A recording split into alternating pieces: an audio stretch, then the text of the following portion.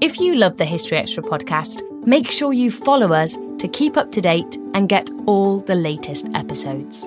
Thanks for your support, and I do hope you enjoy this episode.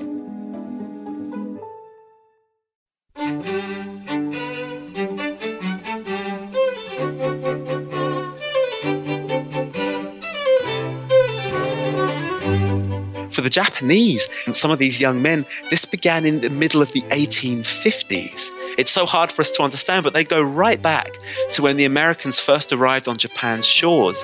That was Christopher Harding speaking about the motivations of kamikaze pilots. John Smith, more than any other individual of the period, ended up making North America become part of the English-speaking world rather than allowing the Spanish and the Dutch and the French from expanding. And that was Peter Firstbrook on Captain John Smith's contribution to British history.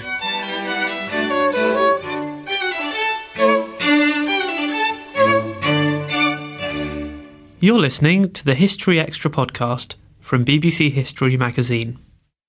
We're the UK's best-selling history magazine, available from all good newsagents or via subscription. Check out our latest subscription deals at historyextra.com/subscribe. The magazine is also now available on many digital devices, including the iPad, iPhone, Kindle, Kindle Fire, Google Play, Kobo and Zinio. Look out for us in your App Store or newsstand, or find out more at historyextra.com/digital. Hello and welcome to our third podcast of December 2014.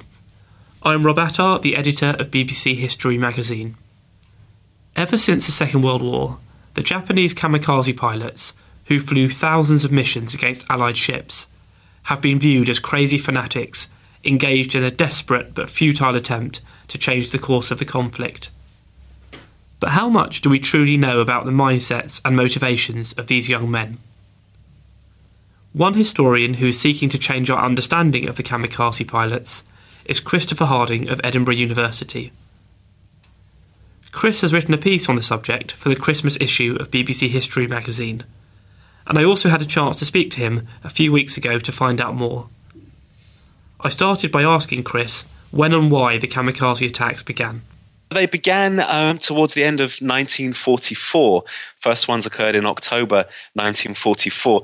Context is quite important because Japan was really starting to lose the war quite badly at this point. The Americans had been doing this island hopping campaign. They were getting closer and closer to the Japanese home islands. The military was starting to get very, very desperate, doing everything they could basically to prevent an American invasion of the home islands. The point of the kamikaze attacks was basically that American radar was thought to be so good that conventional attacks from the air wouldn't really work because the Japanese aircraft would be shot down long before they got to their targets. Instead, with the kamikaze attack, if you can skim the water at quite a low level, you can avoid American radar almost up until the last minute. And this basically was the plan. You can both take out as many American vessels as possible, but you can also send a message. Message being basically that the cost in American lives of trying to take the Japanese home islands would be unthinkable and would be something that the American leadership couldn't really sell to its population back home.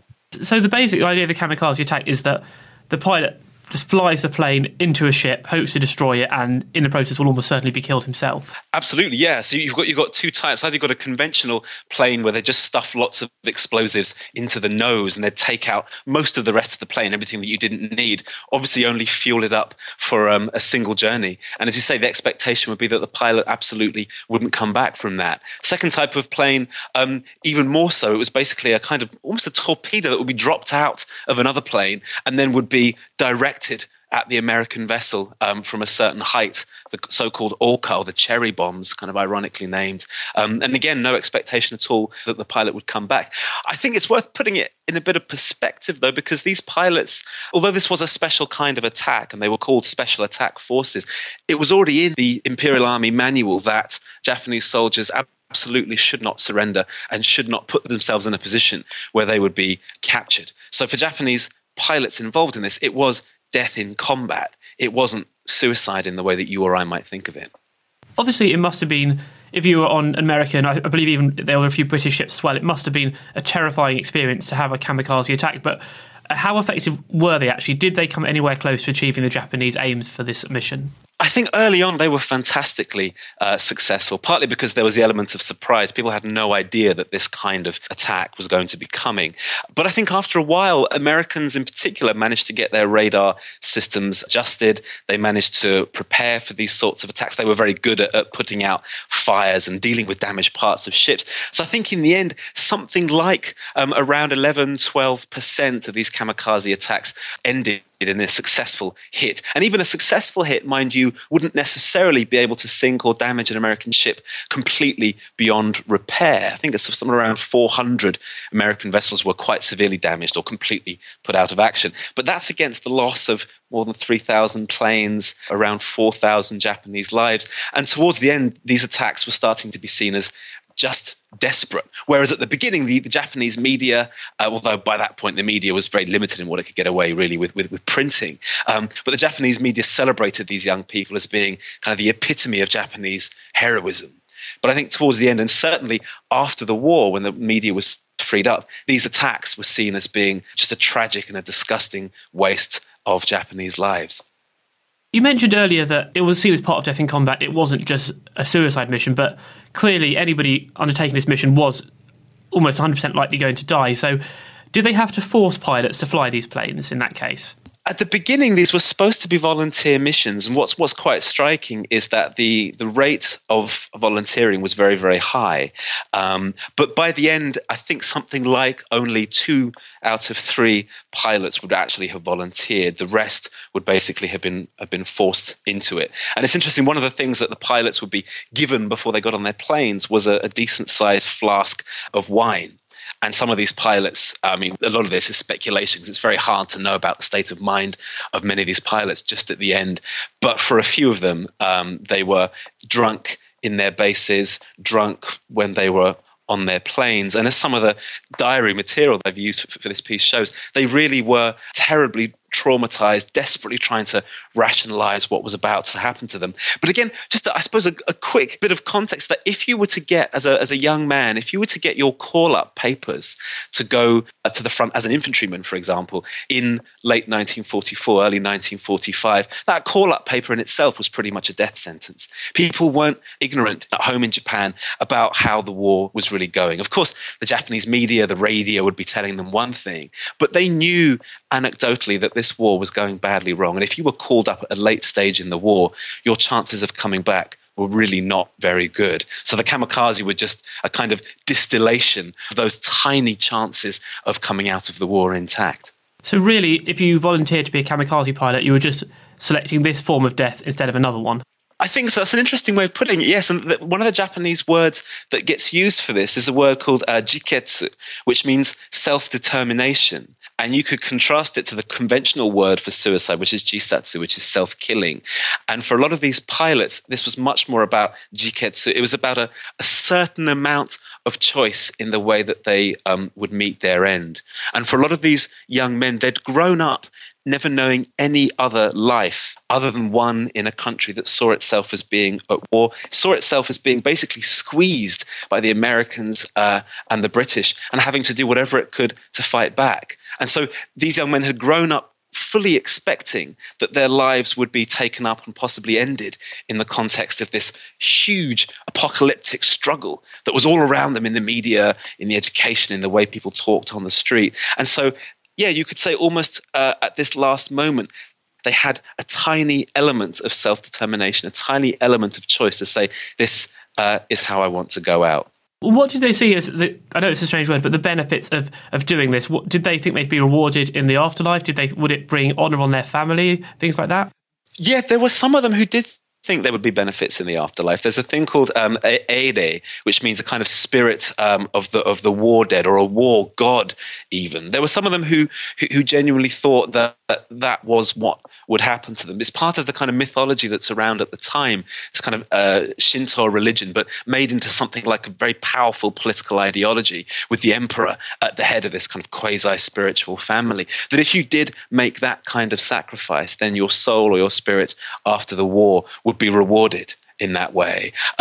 Others thought about it more in terms of protecting their families, trying at all costs to prevent this American invasion of the homelands, which they really feared. And again, this was whipped up in the media. If the Americans were to land, there would be random killings, there would be rapes, there would be all sorts of violence against the Japanese people and against their homeland, that if these young pilots were able to do anything towards preventing that outcome, then that would be, as it were, a huge benefit to them. I think one other part of it, possibly, this is hard to imagine ourselves back into their way of thinking, but they weren't considering themselves purely as being individuals so much as someone's brother or someone's son or even someone's father, so that if they were to die in the context of a kamikaze attack, something of themselves was still living on and was having a better chance of having a good life as a result of the sacrifice they were making.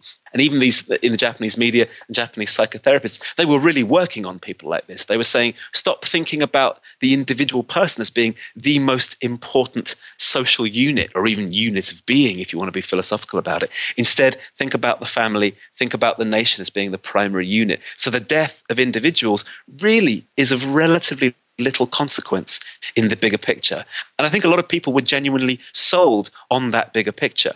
So the idea of your own death becomes that little bit easier to bear. How much of it do you think is unique to Japanese culture? Because I think some people in the West have a view that there's something a bit alien about the Japanese way of life that made people want to be kamikaze pilots, and that no one here in the West would ever do something similar. Or do you think actually that's not true, and maybe in similar circumstances people in Europe and America might have behaved in a similar way?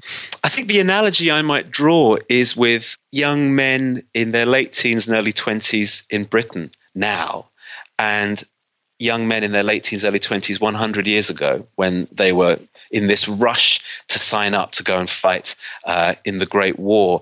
I think it's not so much about something that is intrinsic to a culture as about something that's intrinsic to a moment.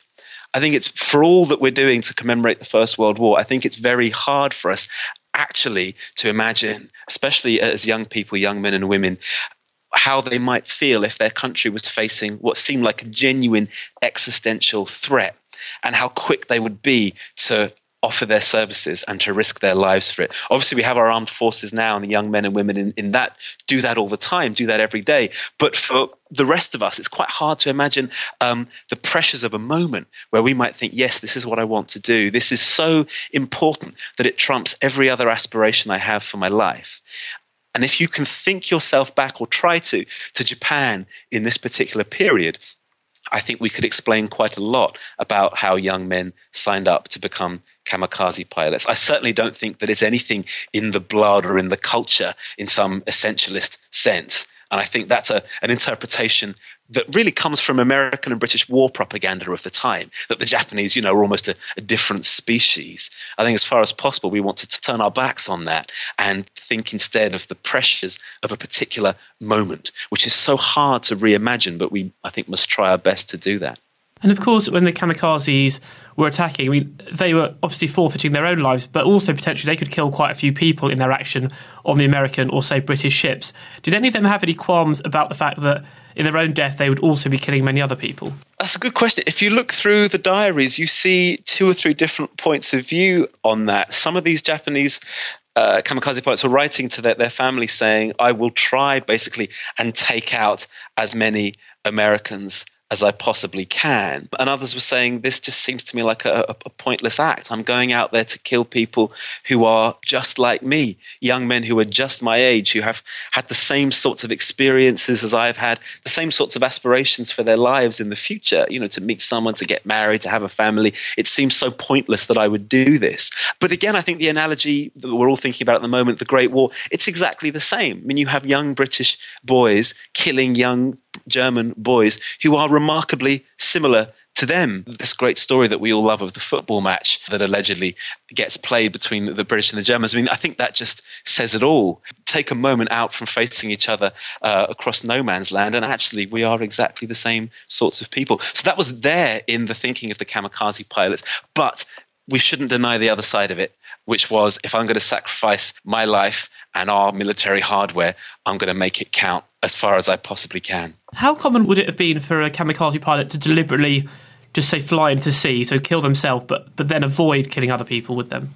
I think, to be honest, that's very hard to know because of the very limited information we have about how many of these kamikaze attacks ended. I think the fact that we have evidence of enough of them doing this is quite important. And some of the information we have from how they behaved on bases beforehand, what they said into their radios before they went down, we have just a little bit on that, which tells us something. Others, though, the difficulty is if the plane goes into the sea, it's quite hard to know whether that is a moral choice that they've made, whether they've lost control of the aircraft, whether, in fact, they've just completely panicked at the last minute and have not been able to think about what they're doing at all. Don't forget, these planes, with the amount of high explosives that they had packed into the noses, are very, very hard to control, particularly towards the end. So to interpret what a plane landing in the sea actually means is, I think, really, really quite hard. Am I right to say that actually one or two of the kamikaze pilots did end up surviving for whatever reason? And have any of them ever talked about their experiences? Some of them did, because they had technical trouble with their planes. Towards the end of the war, it was quite difficult to keep these planes in good working order, and so they came back. But then many of them would actually, again, find themselves stuck inside a plane, trying again. The few of them that did survive the war for a long time didn't want to talk about it. Still, that tends to be the case now. There's a wonderful film, Eternal Zero, made in Japan, I think last year, and it's just coming out around now in the UK, based around grandchild of a Zero pilot who tries to get the information out of him just towards the end of his life, because for decades and decades and decades, people just simply didn't want to have these sorts of conversations. But you've done a lot of research in the kind of writings and diaries and letters the kamikaze pilots left, obviously, before their mission. And what kind of insights did that give you into their mindset? I think it balances out the image that we tend to have in the West of fanatics, people who weren't really thinking for themselves. That the person who's done the most important research on this is a woman called Emiko Oniki-Tierney, who was the first to say, look, there are these memoirs out there, these diaries out there. Why aren't we looking at them? Why aren't we talking about them? And she really has helped us bring to light the complexity of people's thinking on the one hand, but also something else that you see in these diaries that I think is so interesting is the time frame in which these young men thought about what they were doing. I suppose for us, this was a conflict that for the British began in 1939, for the Americans in 1941 with Pearl Harbor.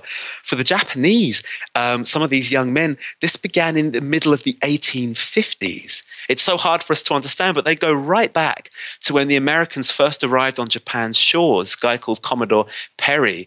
And the Americans turned up actually in a very aggressive spirit. Commodore Perry had been reading in New York Public Library about how you deal with the Japanese because of their so-called mentality. He said, you have to demonstrate to them that you mean business. They appreciate acts of power rather than words. And he landed on Japanese shores with a bunch of his soldiers and sailors, the kind of bulkiest men he could find. And he said to them, look, we want trade with you. We want diplomatic relations with you. I'll give you a year to think about it. But before we leave, let me leave you this little piece of white cloth. He said, because if we come back in a year's time and you tell us no, there's going to be a conflict and you'll be needing this to surrender with. And for a lot of Japanese young men in 1944, 1945, this was the kind of thing they thought that they were fighting.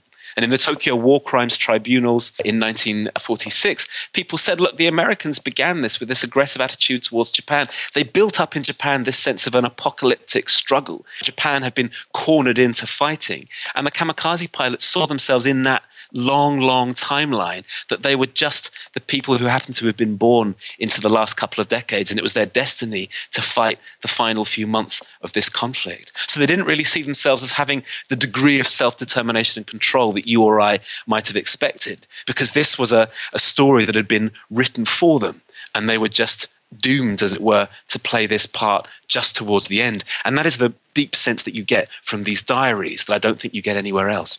Do you have a feeling from reading these diaries and letters who they were actually writing for? Because obviously these people knew they were actually going to die quite soon. Were they expecting someone, maybe their families, to then read them? Certainly they wanted their families to understand their state of mind towards the end. It was often it's for mothers, primarily, now and again for brothers and sisters. Interestingly, fathers don't feature all that much in the diaries.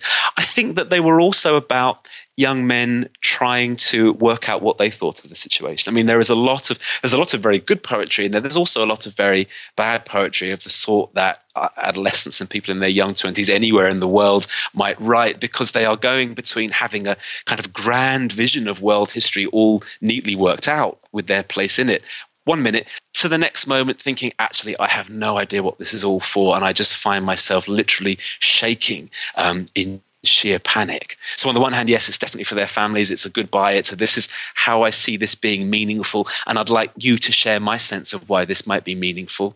But on the other hand, it's trying to work it out for themselves, and very often they simply fail, and you have to feel for them in a situation like that. How do you possibly rationalize A, what you're about to do, but B, this huge time frame in which you're being encouraged to consider it? Just moving on now to the present day, how are these kamikaze pilots and what they did viewed in Japan in the 21st century? I suppose in two different sorts of ways. One is part of a moment in Japanese history from which Japanese people would like to think the country has entirely moved on. Partly the Americans helped the Japanese with this because they produced this brand new constitution for the Japanese. They basically strong-armed the Japanese into this brand new pacifist constitution, a liberal democracy, women given the vote. They helped Japanese people think that August 1945 was the drawing of a very firm line under these events. And so to an extent, Japanese can think about the kamikaze attacks as being something from an entirely different world. And if you go to Japan now and you start to talk to people about this after a few drinks, they will say this was an entirely different universe, both for Japan but also for you in Britain. There was bad leadership on both sides. There were cruel decisions made on both sides. We are now a different country. We are now a different people. And as you know, that makes things quite difficult in East Asia, because the Chinese and the Koreans would say, actually, before you decide to be a new people, to draw a line, to turn a new page, we would actually like some recognition. We'd actually like a kind of apology. On the other hand, when people do consider it as kind of a live historical event, it's tragic because of the waste of these young men, and more you get Japanese dramas being made about these men, and it always focuses on the human angle, how there was tragedy, how these young men were made to be victims, how families were trying to pull through despite the odds. And in a way that's understandable, and it's colourful, and there's a big human element there. The trouble is, though, I think that if you look at those events purely in that light, you fail to address the issue of responsibility. You fail to say, well, how is it that ordinary people allowed the military to take over the nation's politics, to capture the nation's hearts? And how is it that the war was allowed to drag on for as long as it was, when really in the middle of 1943, certainly by early 44, the thing should have been brought to an end? So I think there probably is still a failure to ask those difficult political questions in Japan. And I wonder whether they're ever really going to manage to do it. And sort of in terms of the rest of the world, and I suppose particularly America, because they suffered the brunt of these attacks, is there, do you think, a growing understanding of the complexity of the Japanese kamikaze pilot experience? I'm not entirely sure that there is. There were these films, the Clint Eastwood films that were made about the American and Japanese soldiers, which tried, I mean, they also drew on Japanese soldiers' writings and diaries that tried to show both sides. And again, as I say, Emigornigi Tierney's publications they're more academic publications, but they're brilliantly well written. These have had a certain impact. But I think the heroic narrative suits American purposes too well, and it's too much embedded in the kind of national myth, the way probably the Great War is for us in Britain, that I don't think people will necessarily want to reconsider these things. I spoke to a friend of mine in Japan who took a year out in America, just to work and study for a while. And she said you could be in a supermarket and people would come up to you and they would grill you on Pearl Harbor and they would grill you on the kamikaze. And she would say, look, I'm 17 years old. I don't know anything about these things. I don't consider myself to have any kind of relationship with these things. And yet this is still what you associate Japan with. I think it's just too vivid a story, and it just suits America's view of itself at a certain level, to put it crudely at least, that I don't think there's much appetite for looking at these things again. And I'd say, just to balance it out, in Japan there isn't much appetite either. The way they organize the history curriculum in Japan for people at school is that they do it crudely chronologically. They start at the beginning, and so rather conveniently, by the time you get to the Second World War, they have to rush it because there isn't much more time. And that really helps teachers not to have to go into these difficult questions and these difficult issues. The difficulty there, though, I think, is that if the situation in East Asia hots up, tensions between China and Japan, there aren't enough people in Japan who really remember how and why it went wrong last time to prevent it going wrong again this time, which I think is a really big worry. That was Christopher Harding of Edinburgh University. Christopher has also made regular appearances on BBC Radio 3's Free Thinking. And as I mentioned earlier, Chris has written a piece on the kamikaze in the Christmas issue of BBC History magazine, which is on sale now. Also in this month's edition, we explore the controversial reign of Mary Tudor, we examine the early British settlers in America, and we introduce some of Egypt's most influential female pharaohs. You can get hold of the magazine in all good newsagents and digitally, and now is also a great time to take out a subscription. If you're in the UK, you'll get to choose a fantastic free history book when you subscribe, including new accounts of the Wars of the Roses, Thomas Cromwell and Waterloo. To take advantage of this deal, please visit historyextra.com/subscribe. And it will be available for a limited time only. Now it's time for the latest history news with our website editor, Emma McFarden. Almost 500 years after it sank, Henry VIII's flagship, the Mary Rose, is being used to help modern medicine. The remains of the sailors who were on board the ship, which sank in July 1545 in the Battle of the Solent, are being analysed as part of a study into bone disease. Researchers hope to better understand the historical causes of conditions like rickets, in a bid to help doctors diagnose patients in the future. Hundreds of men aboard the ship drowned, and only around 25 survived.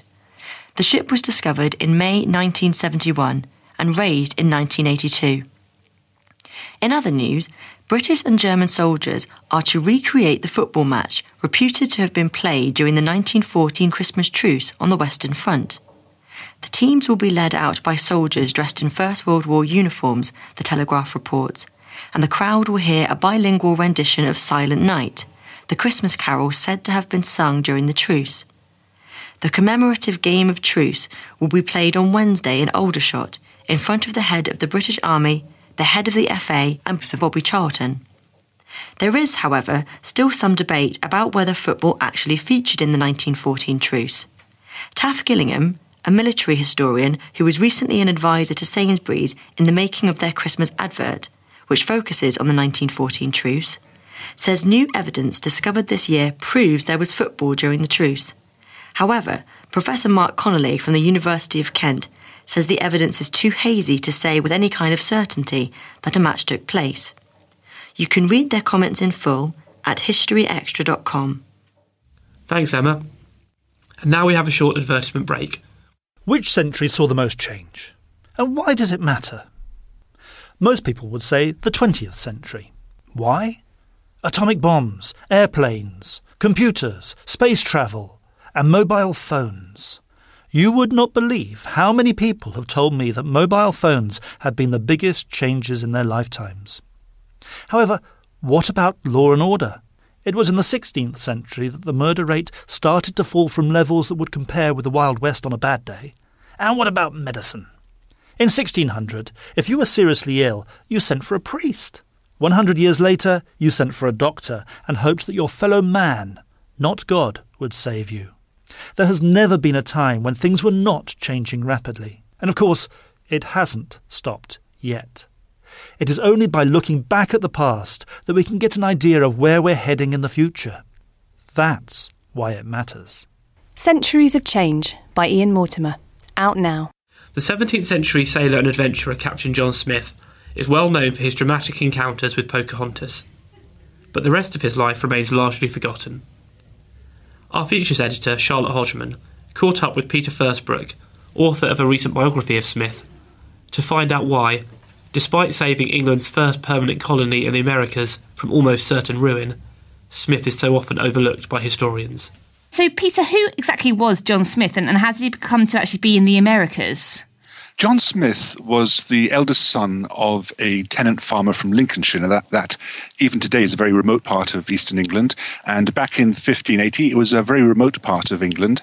He grew up, he went to school. His father somehow managed to find the resources to get him into petty school. In 1588, during the summer when the Spanish tried to invade England with the Spanish Armada, John Smith was fired up with enthusiasm. He was very adventurous, he was ambitious, and I personally think that he was inspired by the roles of Sir Walter Raleigh and Francis Drake and so on, Elizabeth's sea dogs in their defence of the realm in 1588.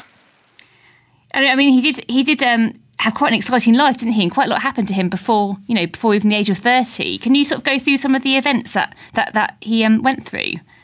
Well, he was ambitious. His father sent him off to King's Lynn to be an apprentice, but his father died shortly after that, and John came home. And when his mother remarried shortly after his father's death, John was a free agent.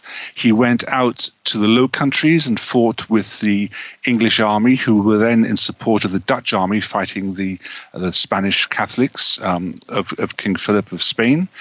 He was out there for a couple of years, came back, and then he decided that he'd had enough of fighting Christians and seeing Christians slaughter each other, and so he then traveled out to Eastern Europe to join the army of the Holy Roman Emperor, who was then fighting the Ottomans, which were a serious threat to the eastern borders of Europe. He traveled through France.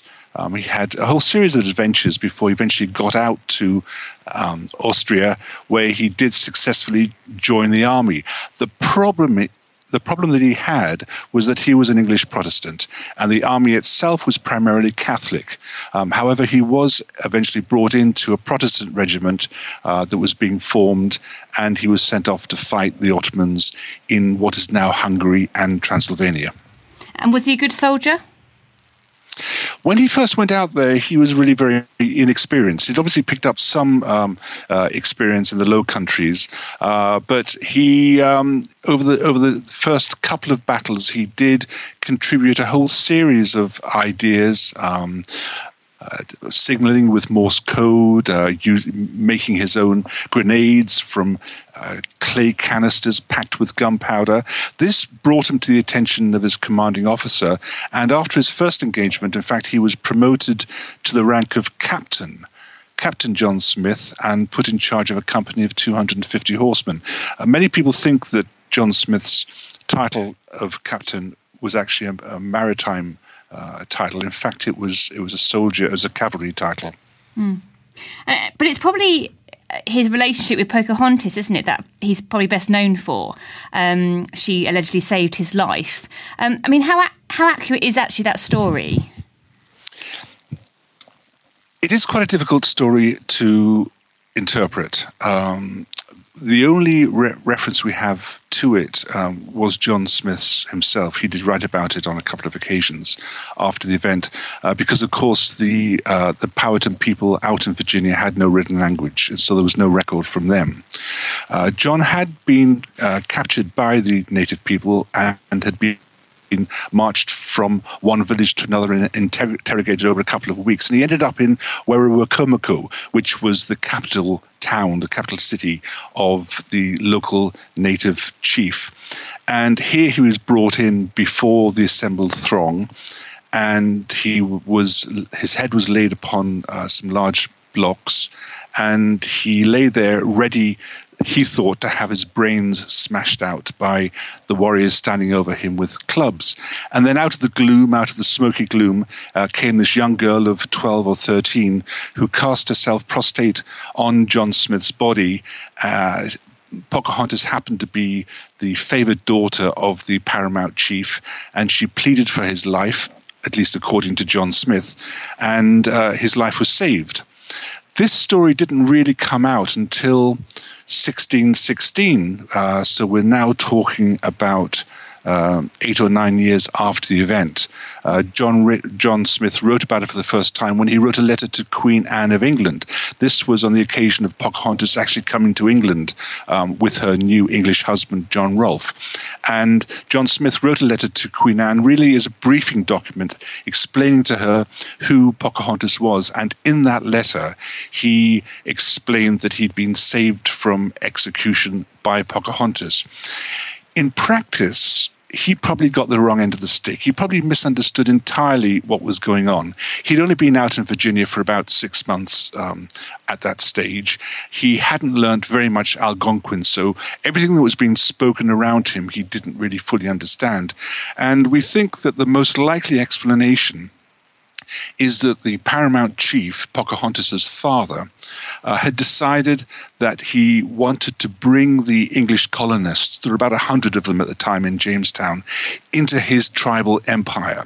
He was the paramount chief of about 30 tribes around the Chesapeake Bay area, and he really saw the English as yet another tribe, and John Smith as one of their chieftains. Their Werowance is the name they called them.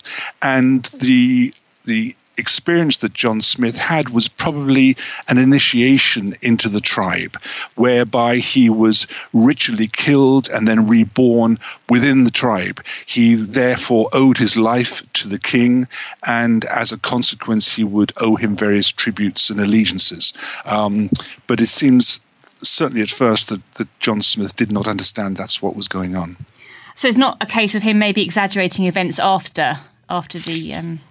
He has been criticised for exaggerating the events. In fact, he has been criticised for writing a lot of things which were not, as some people believe, true.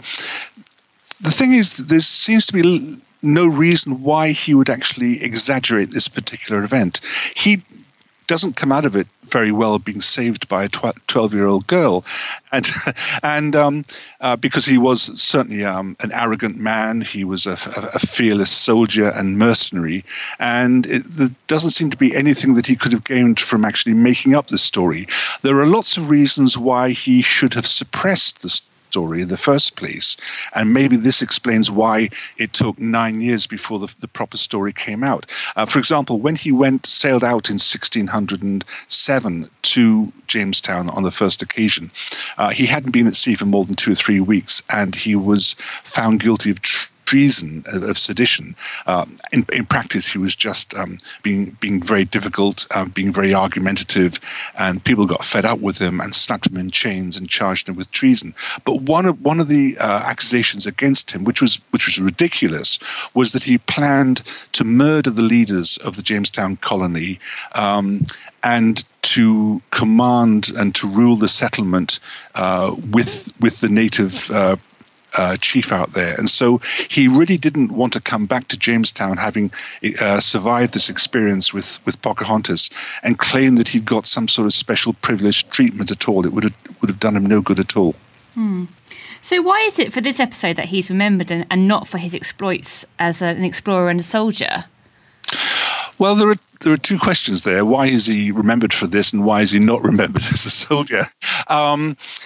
I think the reason why he's remembered for this is that it did go down in early American history as really this great encounter between a fearless English captain and it was always a beautiful Indian native princess. So it really became part of the mythology of the early English settlement of the Americas. The reason why he didn't become better known for his other exploits is much more complicated to explain and really to understand. First of all, he never really was given the credit for what he did in the way that Francis Drake and Sir Walter Raleigh did, for example. John Smith was never knighted. Part of the reason for this, I think, is because he really was a young man and achieved all these things in his life, not in Elizabeth's reign, but in that of King James I of England. Elizabeth tended to dish out her knighthoods quite willingly, and she also did attract sort of this coterie of handsome, dashing young men that she was rather taken to. James was altogether much more of a difficult man. The other thing was that John Smith came from really quite a lowly status. He was the son of a relatively poor tenant farmer, as indeed was Francis Drake for that matter. But John Smith's problem, especially in his early adult life, was that he had this huge chip on his shoulder. He deeply resented the hierarchical status in England at that time, the fact that people had to be born into the right family, they had to have the right connections in order to progress through the social hierarchy. And he went through life with a huge chip on his shoulder, really challenging people in authority. He was almost certainly more competent than they were, and he wasn't afraid to let them know in no uncertain terms. And I think this really did exclude him from sort of the ranks of the upwardly mobile, and people actually, although they respected him and what he achieved, they also resented him. So so he wasn't particularly he wasn't a favourite then amongst his contemporaries or anything like that. He did try very hard at. He did, for example, try and get into the court of King James when he was the Scottish king up in Edinburgh, even before he was crowned in London. He failed at that. He was certainly trying. He was a terrific networker. He did try and use what contacts he had, but he always seemed to have this habit of upsetting people and getting on the wrong side of him. And I think that in the end worked rather against him. Then later on in history, and I'm now going on decades and hundreds of years on, there was always in the back of historians' mind the fact that maybe he made up a lot of these things that he wrote about. His autobiography, The True Travels, he wrote in 1629, and this was actually one of the very earliest autobiographies in the English language. So in that respect, as a piece of literature, it is really quite remarkable. But it does include the most extraordinary number of events. He was captured, he was enslaved, he murdered a slave owner, he was shipwrecked twice, he was marched to the gallows, only to be reprieved at the last minute, not once but twice. It's just one thing after another that do seem to be almost impossible to believe that all these things happened to just one person. And for this reason, in the 19th century, in the early 20th century, a lot of historians really dismissed a lot of what he had and didn't believe what he wrote. What I try to do in the new biography that I've written on John Smith is to retrace his footsteps, and especially his time in Eastern Europe, which is by and large been ignored a lot by American biographers. And by literally walking his route with a GPS in one hand and his memoirs in the other, I was able to test what he wrote in his autobiography and in his other writings against the local geography and the local history, constantly trying to catch him out, trying to see whether in fact he was making it up or what he wrote was actually true. And on balance, I came away thinking that actually he did write accurately. I did catch him out a couple of times, but you'd expect that after 400 years, things may not seem as crystal clear as they would have done at the time. So I have caught him out a couple of occasions, but by and large, the vast majority of what he wrote, I think, is a fair and accurate description of what he got up to. And that then really suggests that what he wrote about Pocahontas, for example, which has also been doubted by historians, was also true, at least from his perspective. I mean, do we have any other evidence of his life? Is it only his documents and his writings that historians have to rely on? Well, once you're out, when you're out in Eastern Europe, on his adventures against the Ottomans, you can tie in what he wrote against some of the history of the Ottoman wars in the early 17th century. And these were, especially in Transylvania, these were very complicated, very convoluted. People were constantly double crossing each other. There were assassinations. People were joining armies, breaking away and joining the opposition. And what he wrote there does seem broadly to tie in with the established history out in Romania and Transylvania and Hungary at this time. Of course, when he then went to Jamestown, there were other documentarists on on board the ships and as part of the early colony. There was Edward Maria Wingfield, who wrote various memoirs. Gabriel Archer was one of the recordists. George Percy, who's one of the aristocrats that went out there on the first sailing, wrote a lot and wrote very well. And none of them contradicted what John Smith wrote. They didn't always include the same things that John Smith wrote about himself, and you wouldn't necessarily expect that, because partly John was writing from his own perspective, but the other thing is they didn't really want to give him very much credit because they didn't like him very much. They considered him to be an upstart, a difficult, truculent man, and so they didn't give him much benefit of the doubt. But certainly there's nothing that John Smith wrote that they disputed, and even when he got back to London and all his memoirs were published, nobody challenged him that what he wrote was actually inaccurate. So by and large, what he wrote does tie in with what the other people, his contemporaries out in Jamestown, were writing at the time as well.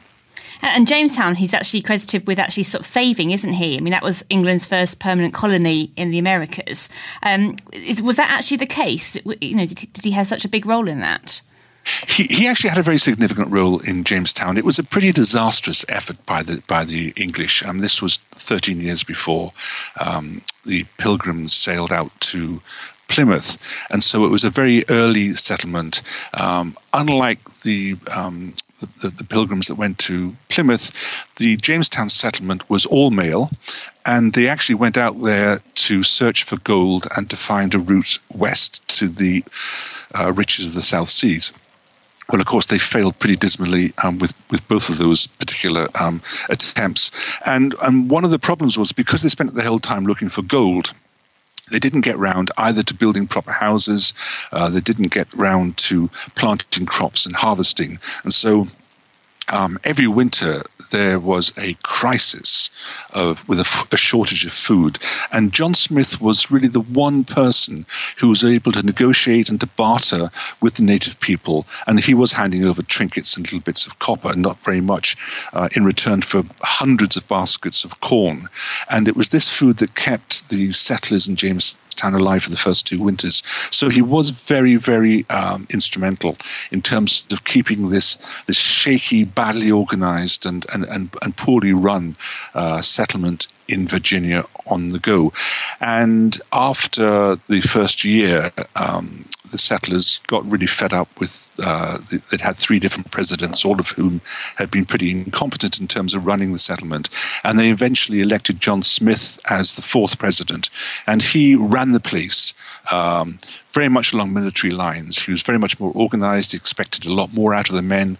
He wouldn't allow the gentlemen to shirk any work. They all had to roll their sleeves up and work just as hard as the laborers. And really for the first, he was only out there for 2.5 years, but he kept that place going.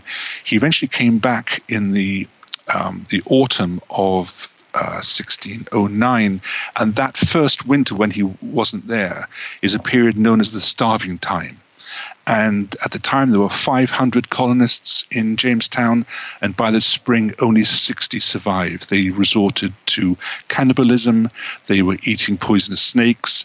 They'd eaten all their horses and their dogs. Everything was going. And as I say, their numbers were reduced from 500 to 60. And that's what happened without John Smith's leadership. So I think there's little doubt that had it not been for John Smith in those first 2.5 years, Jamestown would actually have failed as a colony and would not have kept going. So do you think John Smith deserves to be remembered like men like Francis Drake and Walter Raleigh? Do you think he deserves to be up there in the Hall of Fame? I think he should be part of the Hall of Fame, and it's very interesting that I grew up at school doing my history lessons, never once heard about John Smith. He has dropped off the edge of the page of history books in British schools. Over in the States, he is taught in 4th grade. Everybody knows about John Smith. They, of course, know about Pocahontas and think they all had a romantic attachment, which they didn't. So part of their history that they're taught is misunderstood, but he is certainly recognized as one of the great heroes of early Anglo-American history. And I think he should be up there with the great Elizabethan Sea Dogs if for one reason and one reason only, John Smith, more than any other individual of the period, ended up making North America become part of the English-speaking world rather than allowing the Spanish and the Dutch and the French from expanding. So John Smith really has been very, very instrumental in terms of the early establishment of the British Empire. That was Peter Fursbrook. Peter's book, A Man Most Driven, Captain John Smith, Pocahontas and the Founding of America, is on sale now in both the UK and the US, published by One World. Now, as regular listeners will know, we've been running a series in the magazine and the podcast this year called Our First World War that recalls the state of the conflict 100 years beforehand. We've now reached December 1914, which of course witnessed the famous Christmas truce in the trenches. Here is George Ashurst of the 2nd Lancashire Fusiliers recalling those events in a later interview with the Imperial War Museum. It started by, well, Merry Christmas, lads, talking in the trench like that, and we can hear Jerry. He's chatting quite loudly this particular morning, and he starts to sing, Jerry, and he's singing a Christmas carol, in German. A damn good singing too, and we're shouting, "Go on, Jerry," encore we're shouting. And a fellow come next, playing a cornet. Oh God, he was a good one too. And he was playing a carol with his cornet. It didn't half rattle out all them lands, rattle out. It was beautiful to hear him play it. We were shouting, "Hooray, come on, Jerry." And we kept looking over, and there was nobody shooting. And so we started shouting to him, "Merry Christmas, Jerry." And he shouted it back, And would it be about 11 o'clock? No, about 10 o'clock, something like that, in the morning, or past. Jerry's walking across. And he's a stick with a white flag on it, And he's walking across towards our lines. Of course, when he gets halfway, he stops, which he has to do, When he gets halfway with his flag, he stops, waiting for somebody, has to go out and bring him in, you see. So we sent a fella out, our lot, went to him, met him, and brought him in. Well, he's a prisoner of war. When he gets in our lines, he's immediately a prisoner of war. We've got to keep him as a prisoner of war, and we have to tell him so. You see? Because he's not been blindfolded. That fellow that went out for him should have blindfolded him and then brought him in. But he didn't. So our officers had to tell him that he was a prisoner of war. Best thing for him it was, if he only knew it. So he was kept as a prisoner of war. Anyhow, the message said, could we have an armistice of 2 hours? From 11 o'clock till 1. That's what the message was. And our people agreed. They sent a messenger back, agreeing. That was George Ashurst. Keep up with the Our First World War series in the monthly editions of BBC History magazine. It took a break in the Christmas issue, but it will be returning next month. And just before we go, I'd like to read out a couple of messages from listeners that have come in recently. First, it's Phil Perry, who listens in Santo Domingo in the Dominican Republic. Phil writes, "I have been an avid listener of the podcasts since you started the series with Dave Musgrove.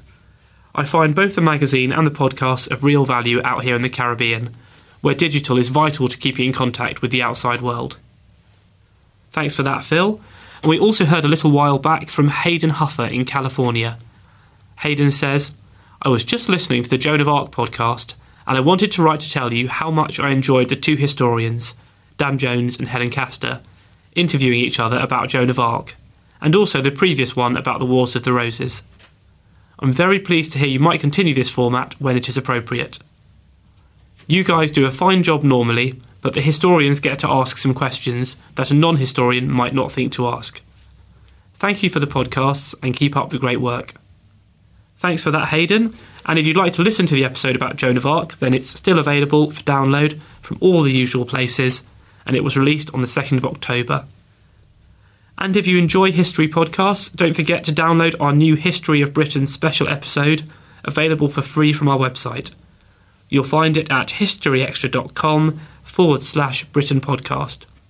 You will need to be logged in to access it, but don't worry if you've not already registered, because it's free to do so and very simple. Well, that's pretty much it for this week. Do join us next time when we'll be getting in the festive mood with our annual Christmas quiz. I'm sure you won't want to miss it. Thanks for listening to this History Extra podcast, which was produced by Jack Fletcher. Do let us know what you think about this episode by emailing podcast@historyextra.com, and we might read out your messages in future episodes. Alternatively, why not keep in touch via Twitter or Facebook, where you'll find us at History Extra. For more great history content, don't forget to visit our website historyextra.com, where you will find history quizzes, galleries, articles and more. Plus, it's where you can download every single previous episode of this podcast. A collision between a Chinese jet and an American spy plane. He came and rammed into our left wing. With relations increasingly strained, what are the chances of things spinning out of control? The Western world was asleep. I'm Gordon Carrera. I'll be exploring the friction in this most important of relationships and asking, has the West taken its eye off the ball? You cannot ignore China. From BBC Radio 4, this is Shadow War, China and the West. Listen wherever you get your podcasts.